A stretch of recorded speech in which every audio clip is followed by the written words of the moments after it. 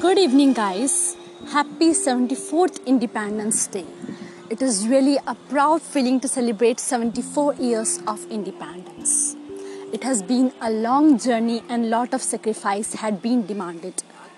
So let's summarize the full journey of Independence Day. The many companies came to India with the aim to do trade with India. But the English East India Company came to India to establish their colonies in 1600. Then they acquired rights of Diwani in Bengal, Bihar and Orissa, and soon they start interfering in the administrative system of the Indians. After a lot of struggle and lot of fight in 1857, which is known as the First War of Independence or the First Revolt or the Sepoy Mutiny, which has been led by the Mangal Pandey, who initiated the fight against the Britishers. And then it was really a failure. But it was not a failure in true terms. This is because we learned how to fight for our country.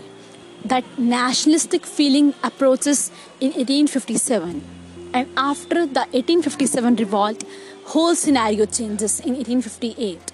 The crown rule emerges and the East India rule submerged. Then various charters came from the Queen Elizabeth, which granted certain rights in installments to the Indians.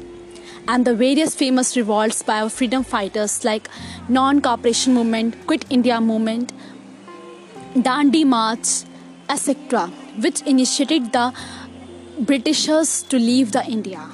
And at last, in 1946, Cabinet Mission came, which proposes us to have the Constituent Assembly for our Constitution framework.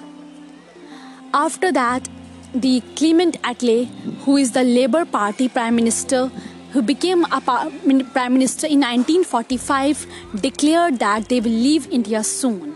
By 5 July, it was passed. By 18th July, it was implemented. And on 15th August 1947, it was enforced and we get the independence. Then the Dr. Rajendra Prasad became our first president and Dr. Jawaharlal Nehru became our first Prime Minister. So this was the full scenario, and it was really the 150 years of long journey, which has been portrayed now. So now India has emerged as a developing country which is much developed in science, technology, education, military and infrastructure. And we are still working for the much achievement to attain the status of a developed country. So on the auspicious occasion of Independence Day, I want to dedicate a small poem written by me to all the soldiers who have sacrificed their lives for the sake of freedom. 100 years of slavery, a lot of people sacrifice. This land witnessed various struggles and fights. An expensive independence at the cost of lives, a feeling of development that thrives. A state of terrorism in the warmth of heaven, with which we must fight in the even. We are the best in the hospitality, we are the best civilized.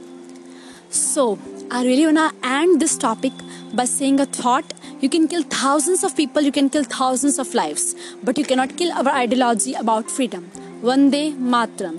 Have a nice day.